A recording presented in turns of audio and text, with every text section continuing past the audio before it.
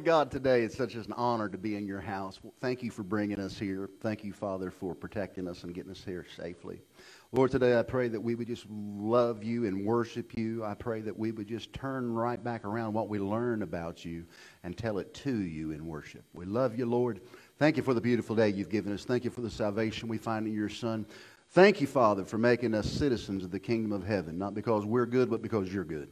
And we worship you today, Lord. It's in Jesus' name we pray. Amen. Aren't you glad to be saved this morning when the roll is called up yonder? When the trumpet of the Lord shall sound, and time shall be no more, and the morning rain will bright and fair. When the saved birds shall gather over on the other shore, and the roll is called up yonder out in the air. It's called up yonder. When the roll is called up yonder. When the roll is called up yonder. When the roll is called up yonder, I'll be there on that bright and cloudless morning, when the dead in Christ shall rise, and the glory of his resurrection share. When his chosen ones shall gather to their home beyond the skies, the roll is called up yonder. Third verse, let us labor. Let us labor for the Master from the dawn to setting sun. Let us talk of all his wondrous love and care. And when all of life is over and our work on earth is done, when the roll is called up yonder, I'll be there. When the roll is called up yonder, when the roll is called up yonder, when the roll is called up yonder, when the roll is called up yonder, I'll be there. Y'all, because the roll be called up yonder. Why do I sing about Jesus? Because our name is on the roll. Doesn't matter what number it is, because you don't have a hymn book in front of you anyway. Why do I sing about Jesus? Deep in my heart there's a gladness. Jesus has saved me from sin. Praise to his name, what a Savior, cleansing without and within. Why do I sing about Jesus? Why is he precious to me? He is my Lord and my Savior, dying he set me free. Verse 2, he is the fairest of fair ones. He is the lily of the rose. Rivers of mercy surround him. Grace, love, and pity shows. Why do I sing about Jesus?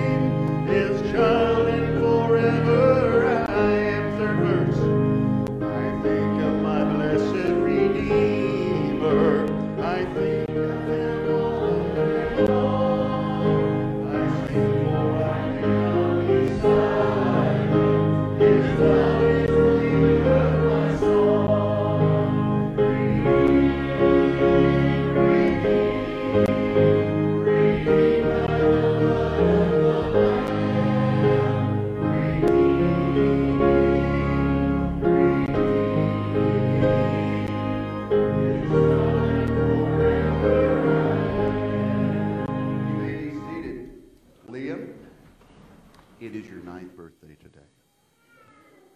Can we sing happy birthday to you? Would you like everybody in this room to give you $20 on the way out? I'll do one or the other. Which one do you want? Happy birthday to you. Happy birthday to you. Happy birthday, dear Liam. Happy birthday to you. I bet you'll be at the Lutheran church next Sunday, won't you, boy? All right. Oh, man, I love that kid. He's a good kid. Yo, Revelation chapter 12, verse 1 through 2. There was a great and wondrous sign appeared in heaven, a woman clothed with the sun and the moon under her feet and crown of 12 stars on her head. She was pregnant. She cried out in pain, and she was about to give birth. There are going to be several personalities that we see in this text today throughout Revelation chapter 12. The woman is the first one we're going to go to. You're going to see a male child, a dragon, angels and things like that. But let's look at this. In Scripture, oftentimes Israel is called the bride of God. And I believe that the woman that is coming down, I think that this is Israel. Jeremiah 3:1 describes Israel as the wife of God, not as a good wife, but just kind of as a floozy, kind of as a skeezer. Jeremiah 3:1, if a man divorces his wife and she leaves him and marries another woman, should he return to her again? Would not the land be completely defiled? But you, Israel, you've lived as a prostitute with many lovers. Would you now return to me, declares the Lord. God is calling Israel that prostitute of a wife. Jeremiah 3:20 has the same sentiment. Ezekiel 16, you adulterous wife, and this is the prophecy coming to Israel. You prefer strangers to your own husband. Every prostitute receives a fee. Read between the lines on here. What God is telling Israel says a prostitute gets money for her services. You give it away. In fact, you pay people. That is how he is comparing Israel's relationship with him. Every prostitute receives a fee, but you give gifts to all your lovers, bribing them to come to you from everywhere for your illicit favors. So in your prostitution, you are the opposite of others. No one runs after you for your favors. You are the opposite. For you give payment, and none is given to you. Therefore, you prostitute, hear the word of the Lord. I'm not talking to a literal woman, talking to the nation of Israel, the bride of God. In Hosea, Israel itself is compared to a prostitute who gets married to a guy by the name of Hosea. Her name is Gomer. That was a dead giveaway. Never date a girl named Gomer. She's a prostitute, and God compares his relationship to Israel with her. So, man, that should get your attention. The wedding between Israel and God, by the way, if you're wondering where that took place, it was on Mount Sinai. That's where the covenant was made. God said, you'll be my people, I will be your God. That's where they came together. And in that relationship, God is jealous for Israel. He is jealous for the worship and the praise that should come from his bride. Paul spoke about that type of jealousy that God has for the worship and admiration and adoration of Israel. He called it, I think it's in 2 Corinthians, I think he called it a godly jealousy. Like any other lover, God is jealous when anyone or anything else steals the devotion from his beloved. Human jealousy is often, we know what jealousy is as people, but human jealousy is often coveting what doesn't belong to us. That's not godly jealousy. However, God's jealousy is protecting what does belong to him. All worship belongs to God. All adoration belongs to God. All praise belongs to God. So he is jealous for that. He knows that when we give our affection away, or when Israel gave their affection away, it burned within him. It made him angry. He was jealous. And the reason is because he's our creator. He knows what's best for us, and he knows that his plan is best for us, and we give our attention away to other idols or gods or altars. Of course it makes God jealous. Men, let me talk to you for a second. When you see another man flirting with your wife, that is good jealousy that you have. That doesn't make you wrong, because your wife belongs to you. I'm not saying that as a sexist way, because ladies, your husband belongs to you, okay? But when a woman is being flirted, your wife is being flirted with by another man, you get furious because she belongs to me. I have the right to flirt with her. Nobody else does. That is what God is saying to Israel. I have you. You belong to me. You're mine. God is saying, I don't tolerate you Flirting with others, I don't appreciate you giving what belongs to me away. Worship and praise and honor belong to God alone, for He's truly worthy. Therefore, God's rightly justice when praise is given somewhere else or worship is given somewhere else. God is a jealous God, and He wants to protect the worship that belongs to Him, the adoration and the praise and the honor. Israel made a choice at Sinai to be the bride of God, to be the bride of the Father. And as soon as she got married, she opened up a Tinder account. And she started looking for other men, started looking for other opportunities. And that's exactly what happened. Let's go on, Revelation 12, 3 through 6. Let's look at another personality. Then another sign appeared in heaven, an enormous red dragon with 7 heads and 10 horns and 7 crowns on his head. Those represent authority. I'm not going to unpack that. His tail swept a third of the stars. I think that's talking about angels in heaven. There's a war coming, and I'm going to show you that in a minute. The dragon stood in front of the woman, Israel, who's about to give birth, so that he might devour her child the moment he's born. Satan isn't any more an actual dragon than Israel is an actual woman.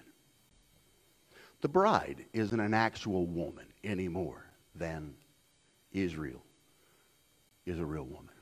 I tell you that because it's a symbol of the reality of the character and the nature and the person of Satan. When you think of him, you wouldn't say, oh, he's a beautiful butterfly, or he's a beautiful this or beautiful that. He's a dragon.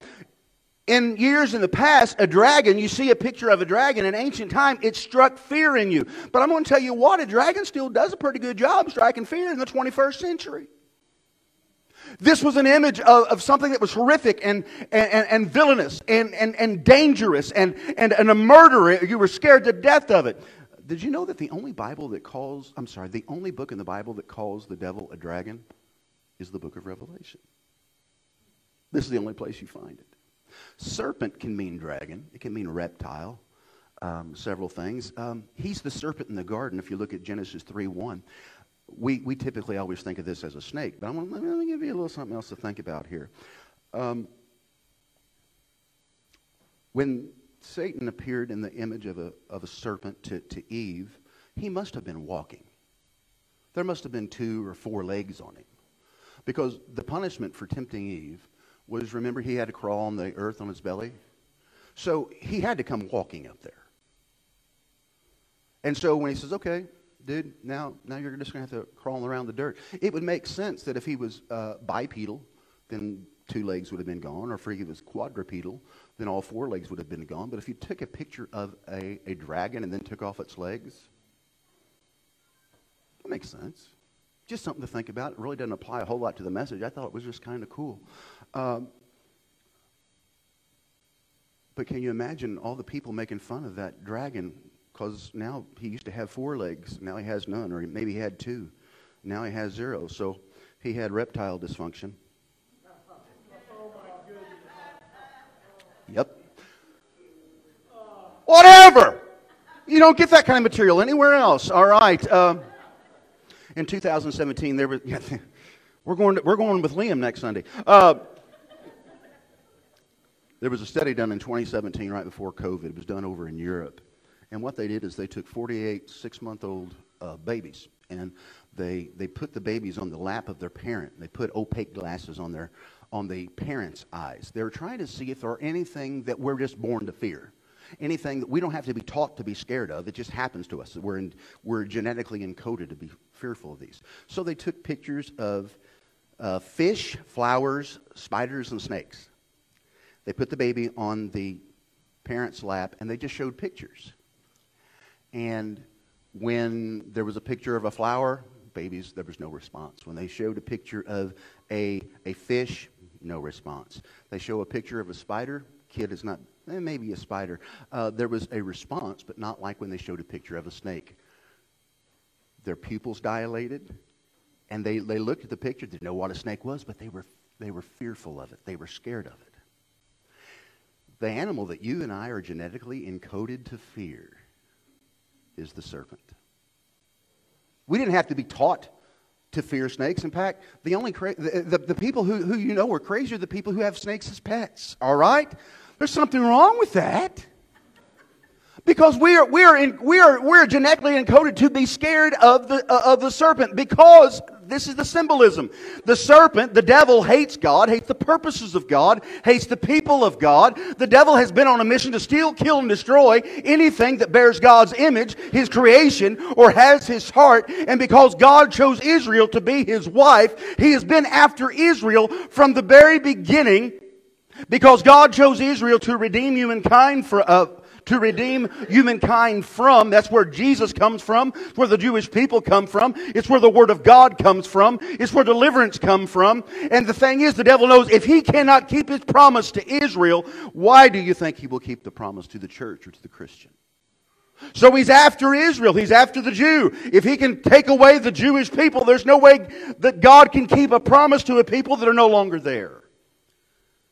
You look at the story of Esther. Brother Don's doing the Connect group on that. Reading Max Lucado's book on that, Made for This Moment, on chapter 10. Esther, Mordecai, Haman. You've got that whole story. The whole thing of it was to take out the Jewish race. That was a story that happened. And if you're reading Esther on our online Bible readings, those drop every morning at 5 o'clock. Get in on that. But you know what? That's not the only time. You've heard of Hitler. You've heard of ISIS. You've heard of all of these groups working against the nation of Israel, against the Jewish people. But church, I want you to know there is no nation, no people who have been hated and hunted like Israel. There hasn't been. There has not been another nation who has been hunted the way they have. But if you want proof that God has a special relationship with Israel, try this out. When was the last time you shook hands with a Canaanite? When's the last time you shook hands with a Hittite or an Amorite? When's the last time you shook hands with a Perizzite, a Hivite, or a Jebusite? Now let me ask you this question. When's the last time you went to a Jewish doctor? When's the last time you went to a Jewish lawyer?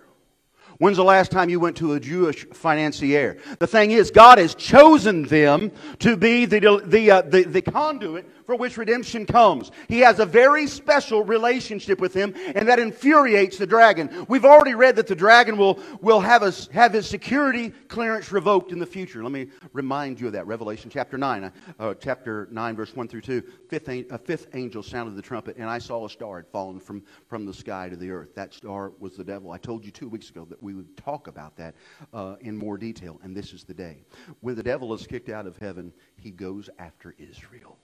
He goes after Israel, those who've placed their faith in God. He goes after the Christian who becomes a Christian after the rapture. He goes after the things that have the heart of God, the love of God. And when he's kicked out of heaven, he is furious. During the last 3.5 years of the tribulation, God supernaturally protects Israel. I believe that his hand is on them, and the devil's not allowed to find them, not allowed to overcome them. He takes them somewhere during that last 3.5 years, and then infuriates the devil. The Bible says the devil has gone down from you. He is filled with fury because he knows his time is short. When the dragon saw that he had been hurled to the earth, he pursued the woman. He pursued Israel, who had given birth to the male child. The woman had been, verse 14, these are the different levels of divine protection God gives Israel. The woman was given 2 wings of a great wing so that she might fly to the place prepared for her in the desert. I believe that that's probably Petra in Jordan, where she would be taken care of for a time, times and a half a time, 3.5 years. Out of the serpent's reach, that means for 3.5 years, they are hid supernaturally, okay? Some type of stealth, divine technology, I don't know. Doesn't matter. I believe it because it's in the book. Then from the mouth the serpent spewed water like a river to overtake the woman and sweep her away with the torrent. But the earth helped the woman by opening its mouth and swallowing the river, and the dragon had spewed out his mouth. Do you remember last week when we talked about how the longest fault line in the entire world, 3,700 miles long, runs smack dab through the middle of Israel?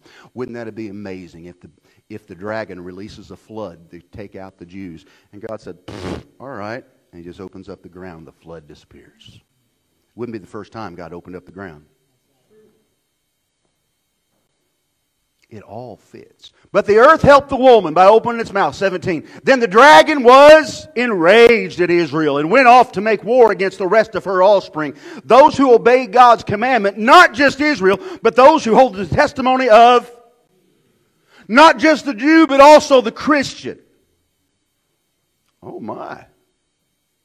You see, Israel is supernaturally protected, probably in Petra. During the tribulation, it's going to be a capital offense to worship and follow Jesus Christ. Why should we care about Israel, preach? Why should we care about the feast or the customs? Why is that a big deal to you? Church, if God breaks His promises to them, He won't keep His promises to us. If we can't trust Him with them, we can't trust Him with us. So, as long as God is keeping His covenant with Israel, church, He will keep His covenant with us, and He is not a promise-breaking God. He is not a covenant-breaking God. If God breaks His promise with them, the promise you and I claim mean nothing. And God knew that Israel would reject His Son. The Bible says in Romans 11, verse 9, and David says, may their table become a snare and a trap, a stumbling block and a retribution for them. May their eyes be darkened so they can't see, and their backs be bent forever. Again, I ask, did they stumble so far beyond recovery? Did Israel get so far away from God? There's no way they can be redeemed. Has Israel sinned to the point where they cannot be saved? Church, I've got great news for you. Listen, look what the Bible says. Again, I ask you, did they stumble so far beyond recovery? Not at all. Rather, because of their transgression, salvation has come to the Gentiles to make Israel envious. Church, let me tell you something. You're never out of the reach of God's forgiveness. You're never out of the reach of His mercy. You're never out of the reach of His grace. Don't you think for a second that God can't restore you, because He can. They rejected Him, but church, He didn't reject them. He said, you're still mine, you're still my wife, you're still my bride. Romans 11:15. For if their rejection is the reconciliation of the world, what will their acceptance be but life from the dead? If the part of the dough offered at first fruits is holy, then brother, the whole lump is holy. If some of the branches have been broken off, and you through the wild olive shoot, that's the church, we've been grafted among the others, and now we are nourishing sap from the olive root, from Israel. Do not boast over those other branches. If you do, consider this: you don't support the root supports you. Church, it's Israel that supports the church. That's where God, hey, that's not my rules. That's where God chose to. We're connected to Israel and the Jewish people, whether you buy it or not. We're grafted in. The promises, the redemption, the grace and the mercy and the cross, the Bible, the church, all came out of Israel. We're connected together through Christ. Romans 11:25. I don't want you to be ignorant of this mystery, brothers, so that you may not be conceited. Israel has experienced a hardening in part until the full number of Gentiles has come in, until the church age is done. And so Israel will be saved. How much of Israel, church? He's got them over here in a valley in Petra where the dragon cannot touch them. That's how He will save them. Of course, He's going to save them by the blood of Jesus, but He will protect them. 26. So all of Israel will be saved, as it is written, the deliverer will come from Zion. He will turn godlessness away from Jacob. And this is my covenant with them, that I take away their sins. As far as the gospel is concerned, they are enemies on your account, but as far as election is concerned, they are loved on account of the patriarchs. For God's gifts and His call are what? You can't get away from God if you wanted to. If you think you chose God, brother, He chose you. He chose you and predestined you before the foundations of the world were ever established. His call on your life will never be taken away. Revelation 12:5. Let's go on to another one. She gave birth to a son. Church, say a son. A male child who will rule the nations with an iron scepter, and her child was snatched up to God and to His throne. The woman fled to the desert for a place prepared for her that she might be taken care of for 1,260 days, 3.5 years. Church, what you see in that one verse is an actual recap of God's redemption plan all the way from Israel to the Messiah to setting on the throne. In that one sentence, you see God's redemptive plan played out in a cliff note style, if you will. And that is what goes on there. The reason why you don't see the mention of Judas's betrayal, you don't see the cross, you don't see the nails, you don't see the spear, you don't see the crown of thorns, is because we're beyond the cross. What we're talking about now is the throne. It wasn't the cross that got Jesus to the throne. It was the ascension of the resurrected Messiah that put Him on the throne. We serve a risen Savior. He's in the world today. You ask me how I know He lives? He lives in my heart. I can face tomorrow because He lives. Up from the grave He arose. Church, that's the Jesus we serve. Thank God for the cross, but I've got news for you. He ain't hanging there no more. He's seated at the right hand of the Father on the throne, and He's in control.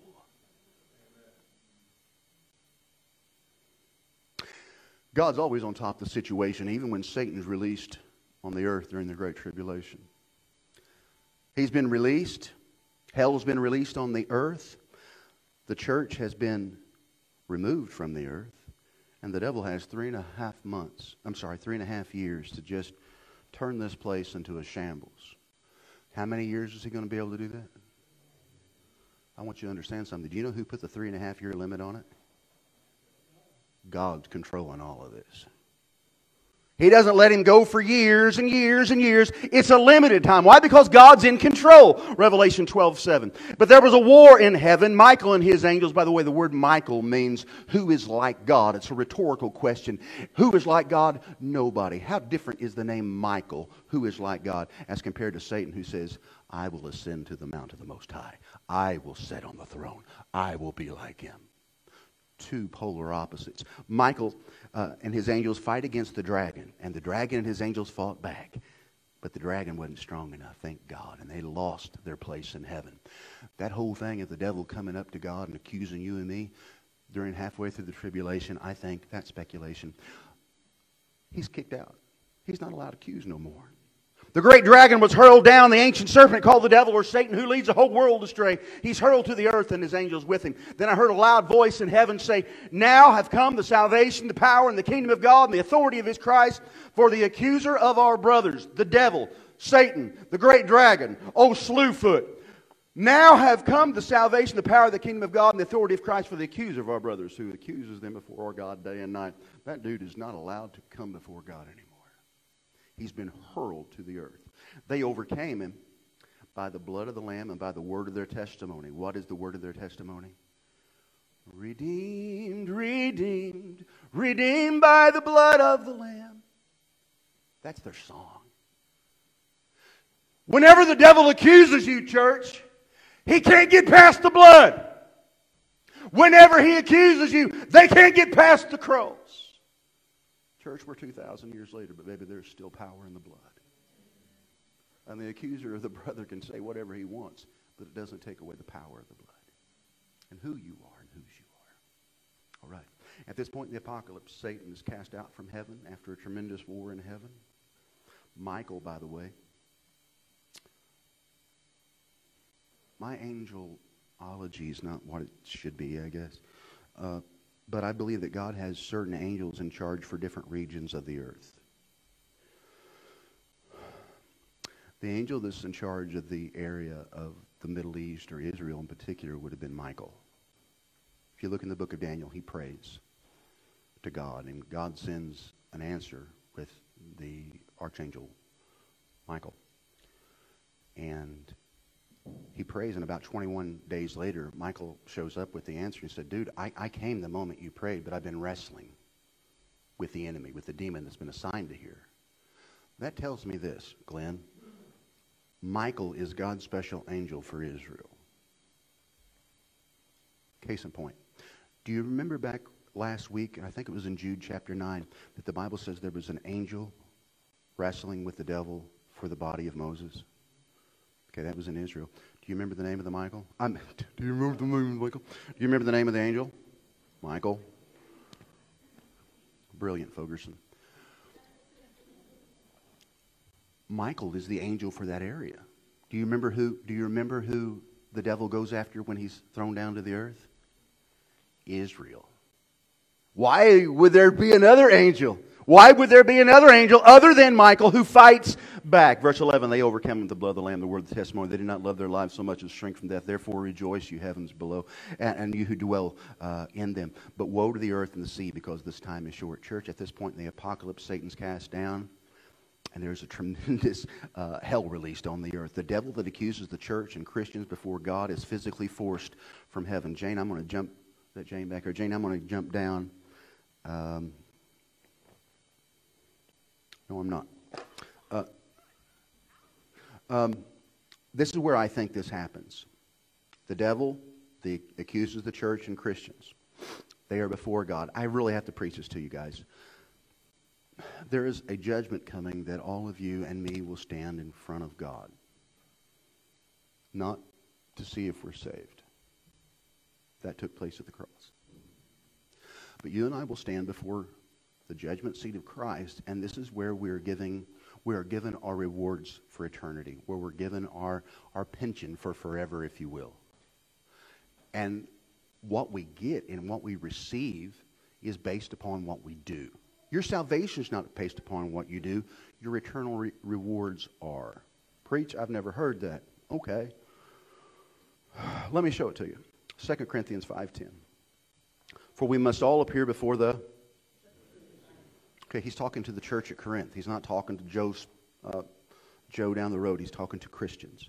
For we, church, must all appear before the judgment seat of Christ, and each one may receive what is due him for the things he's done in the body, whether good or bad. Y'all, I believe that while this event is occurring, while the saints of all the ages are coming before God, and they're getting their rewards and their crowns and things like that, I think every time somebody comes up to the throne, this is what I think the devil is doing. God's getting ready to give rewards, and the devil is saying, don't you remember what he did to his wife? Or don't you remember what she did to her kids? Or don't you remember that how he cheated on that test? Don't you remember all that? And he stands there and he accuses everybody. I don't know about you, but if he did that for me, I'm ready to kick him out too. No wonder heaven erupts with rejoicing because the accuser of the brethren is kicked out. I believe that while this event is occurring, all the saints through the ages are there for their reward, and the devil raises up what we've done. And you know what God says? I don't know what you're talking about. They've been forgiven, and they've been forgotten. Amen. Enter into my rest. What about you? It kind of makes my spirit tingle a little bit. All right.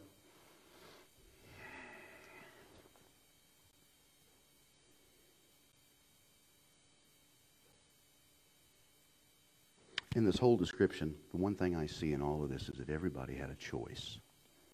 Everybody had a choice. Israel had a choice. They could either choose to be God's wife and be faithful to him, or they could go around and play the harlot. They made a choice. The devil, the dragon, he had a choice. He could either worship in the presence of God and in the beauty of his holiness, or he could begin to think some of that shine was coming off of him. He made his choice. The angels in heaven, every stinking one of them had a choice. They could either follow the sovereign God of the universe, who is 12 million and O, or follow the devil. They had a choice. Jesus had a choice. Father, if this cup should pass from me, I would sure like for it to be so, but Lord, your will be done and not mine. Jesus had a choice. Nobody gets to stay neutral. Nobody gets to say, I'm a conscientious observer. You have to make a choice. You have to make a decision.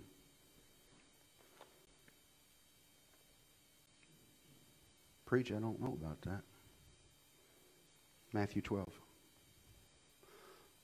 Those who are not for me are against me. And if you're not gathering, then you're scattering. Cousin, we have to make a choice. Why bother, Mike? What does it matter? I'm saved. I got baptized when I was a kid. I give. I serve where I'm needed. I go to Connect Group sometimes. I read my Bible. I'm pray and go. I even ate with the preacher and his wife one time.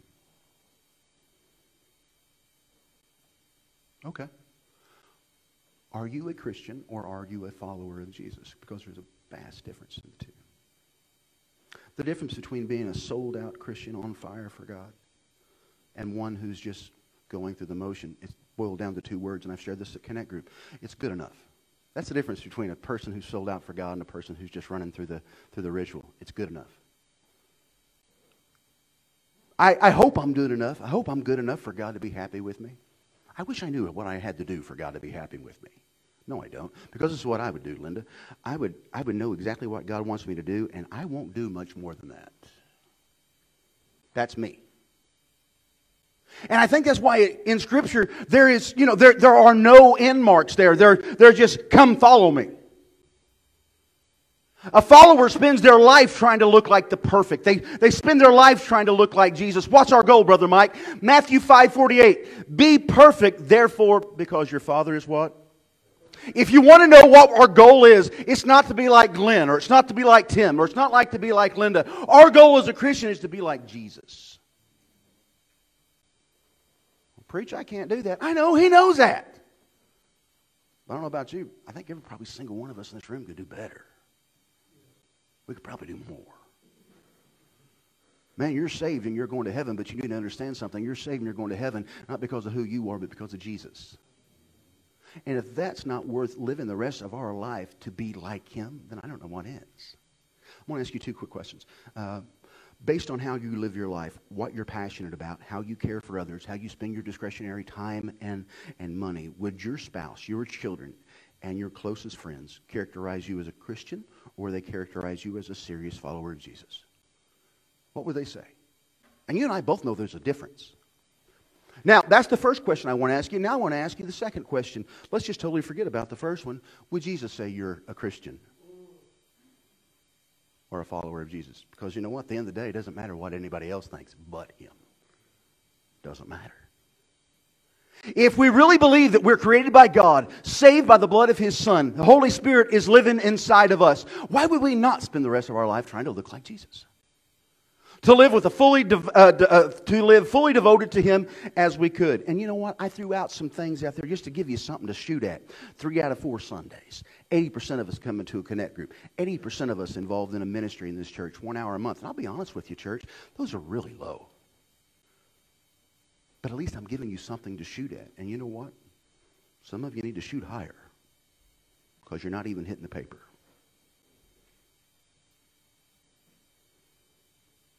You have a choice to make today. What are your choices?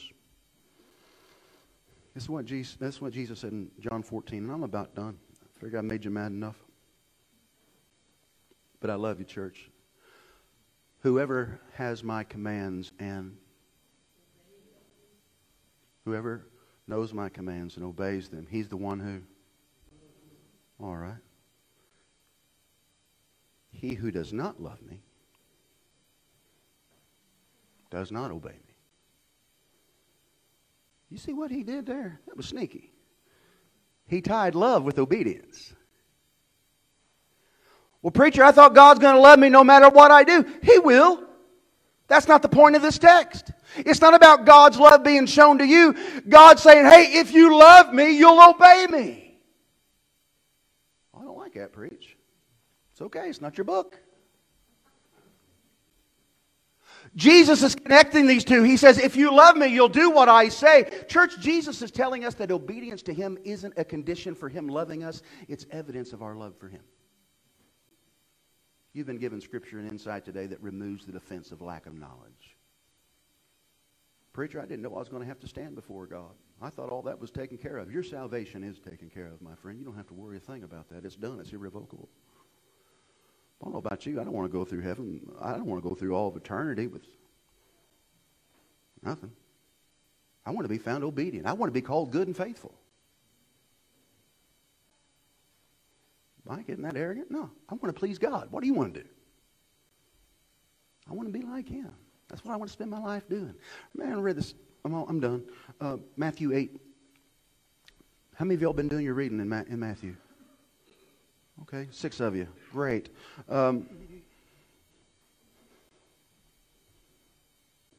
Jesus is hanging out with the crowd, and one of them come up to him. I think it was a scribe. Said, "Man, what I got to do? I want to follow you."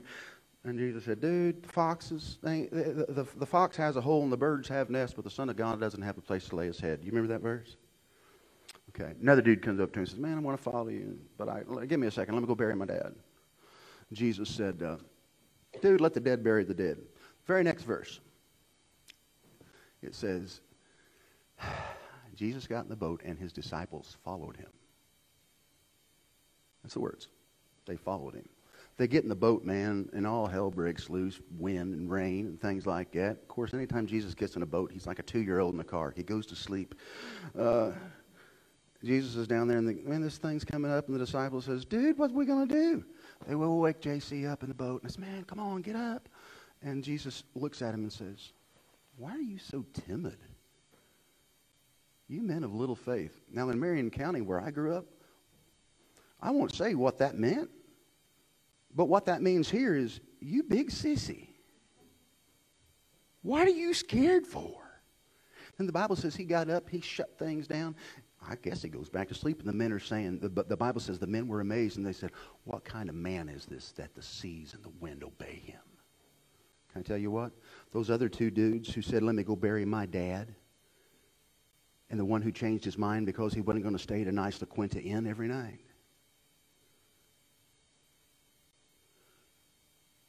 They never experienced any of that because they chose not to get in the boat. And brother, I'd rather be in the boat in the middle of a storm with Jesus than up on the shore by my daggum self. You've got a choice. Every cotton-picking thing in that Revelation 12 had a choice. And so do you. Every head bowed, every eye closed. This wasn't an easy sermon to hear, I'm assuming, because it wasn't an easy sermon to preach.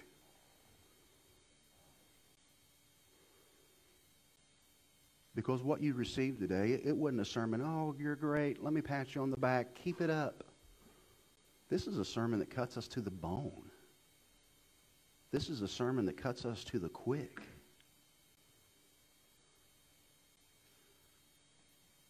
You see, our goal is to please God. And we're going to have to stand before him one of these days. Each of us is going to have to give account of ourselves before God. If that's the case, then make it your goal to please him. For some of you, it's going to start with some simple decisions. For some of you, it's as simple as picking up your Bible every day. For some of you, it's going to be getting involved in a ministry. Some of you need to teach. Some of you need to be leading worship. Some of you need to be back in that sound booth.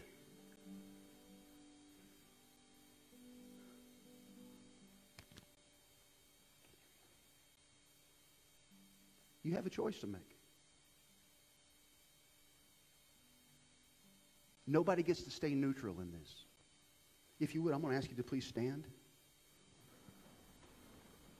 With your heads bowed and your eyes closed.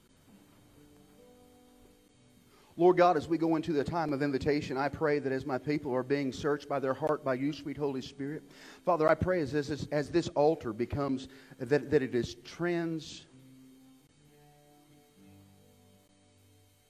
it's transformed into a place of healing.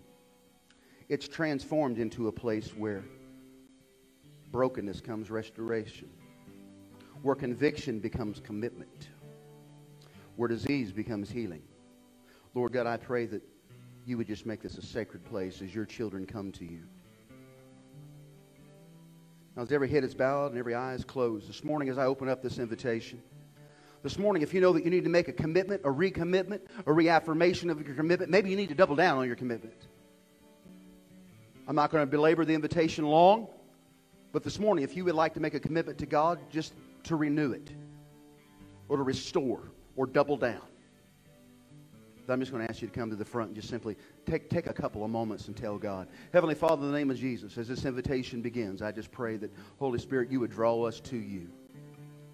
And it's in Jesus' name I pray. Father God, find us ready. And it's in Jesus' name I pray. And amen. Would you come this morning? The invitation is open. Would you come? Maybe just take care of business with God. Would you come? Invitation is open. Thank you. People are coming already.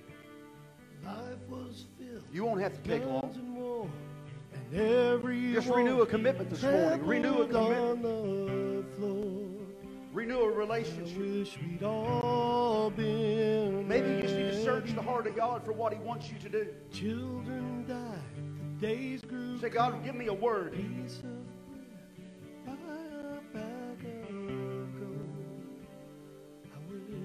Wow. Anyone else?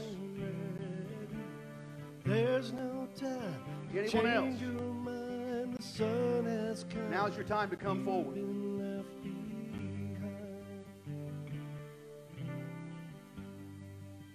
Would you come forward this morning? There's another one. Anyone else? Anyone else? You don't have to stay long. You don't have to stay long at all. Would you come?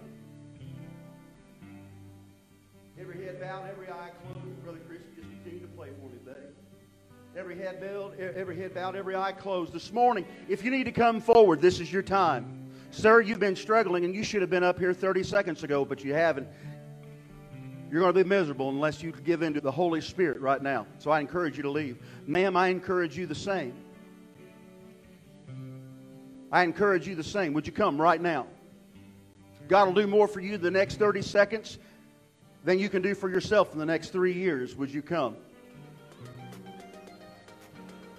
I won't keep it much longer. I won't keep it much longer. I promise I won't.